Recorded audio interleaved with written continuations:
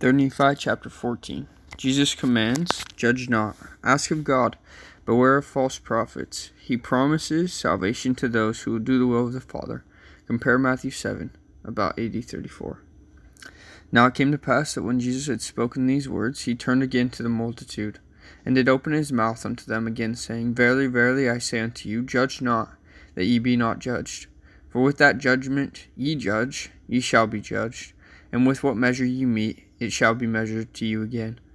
And why beholdest thou the mote that is in thy brother's eye, but considerest not the beam that is in thine own eye?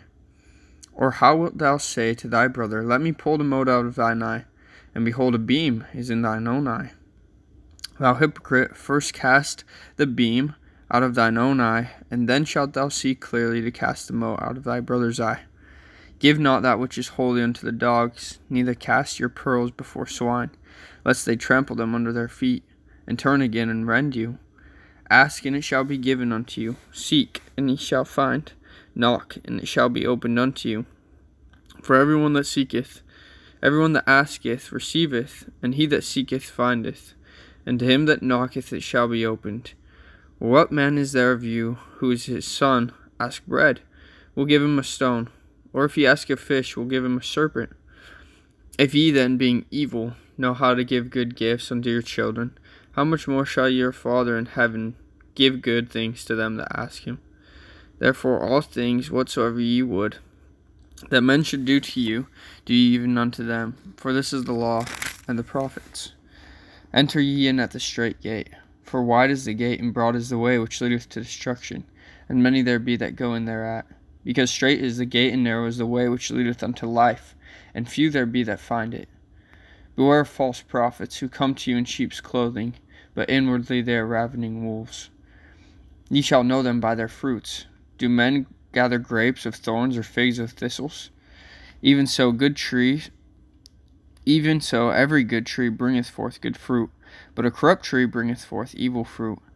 A good tree cannot bring forth evil fruit, neither a corrupt tree bring forth good fruit. Every tree that bringeth not forth good fruit is hewn down and cast into the fire. Wherefore by their fruits ye shall know them. Not every one that saith unto me, Lord, Lord, shall enter into the kingdom of heaven, but he that doeth the will of my Father who is in heaven. Many will say to me in that day, Lord, Lord, have we not prophesied in thy name, and in thy name have cast out devils, and in thy name done many marvelous works? And then will I profess unto them, I never knew you. Depart from me, ye that work iniquity. Therefore whoso heareth these sayings of mine and doeth them, I will liken him unto a wise man who built his house upon a rock. And the rain descended, and the floods came, and the winds blew, and beat upon that house, and it fell not, for it was founded upon a rock.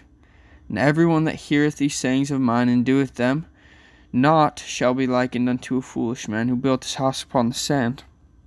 And the rain descended, and the floods came, and the winds blew and beat upon that house, and it fell, and great was the fall of it.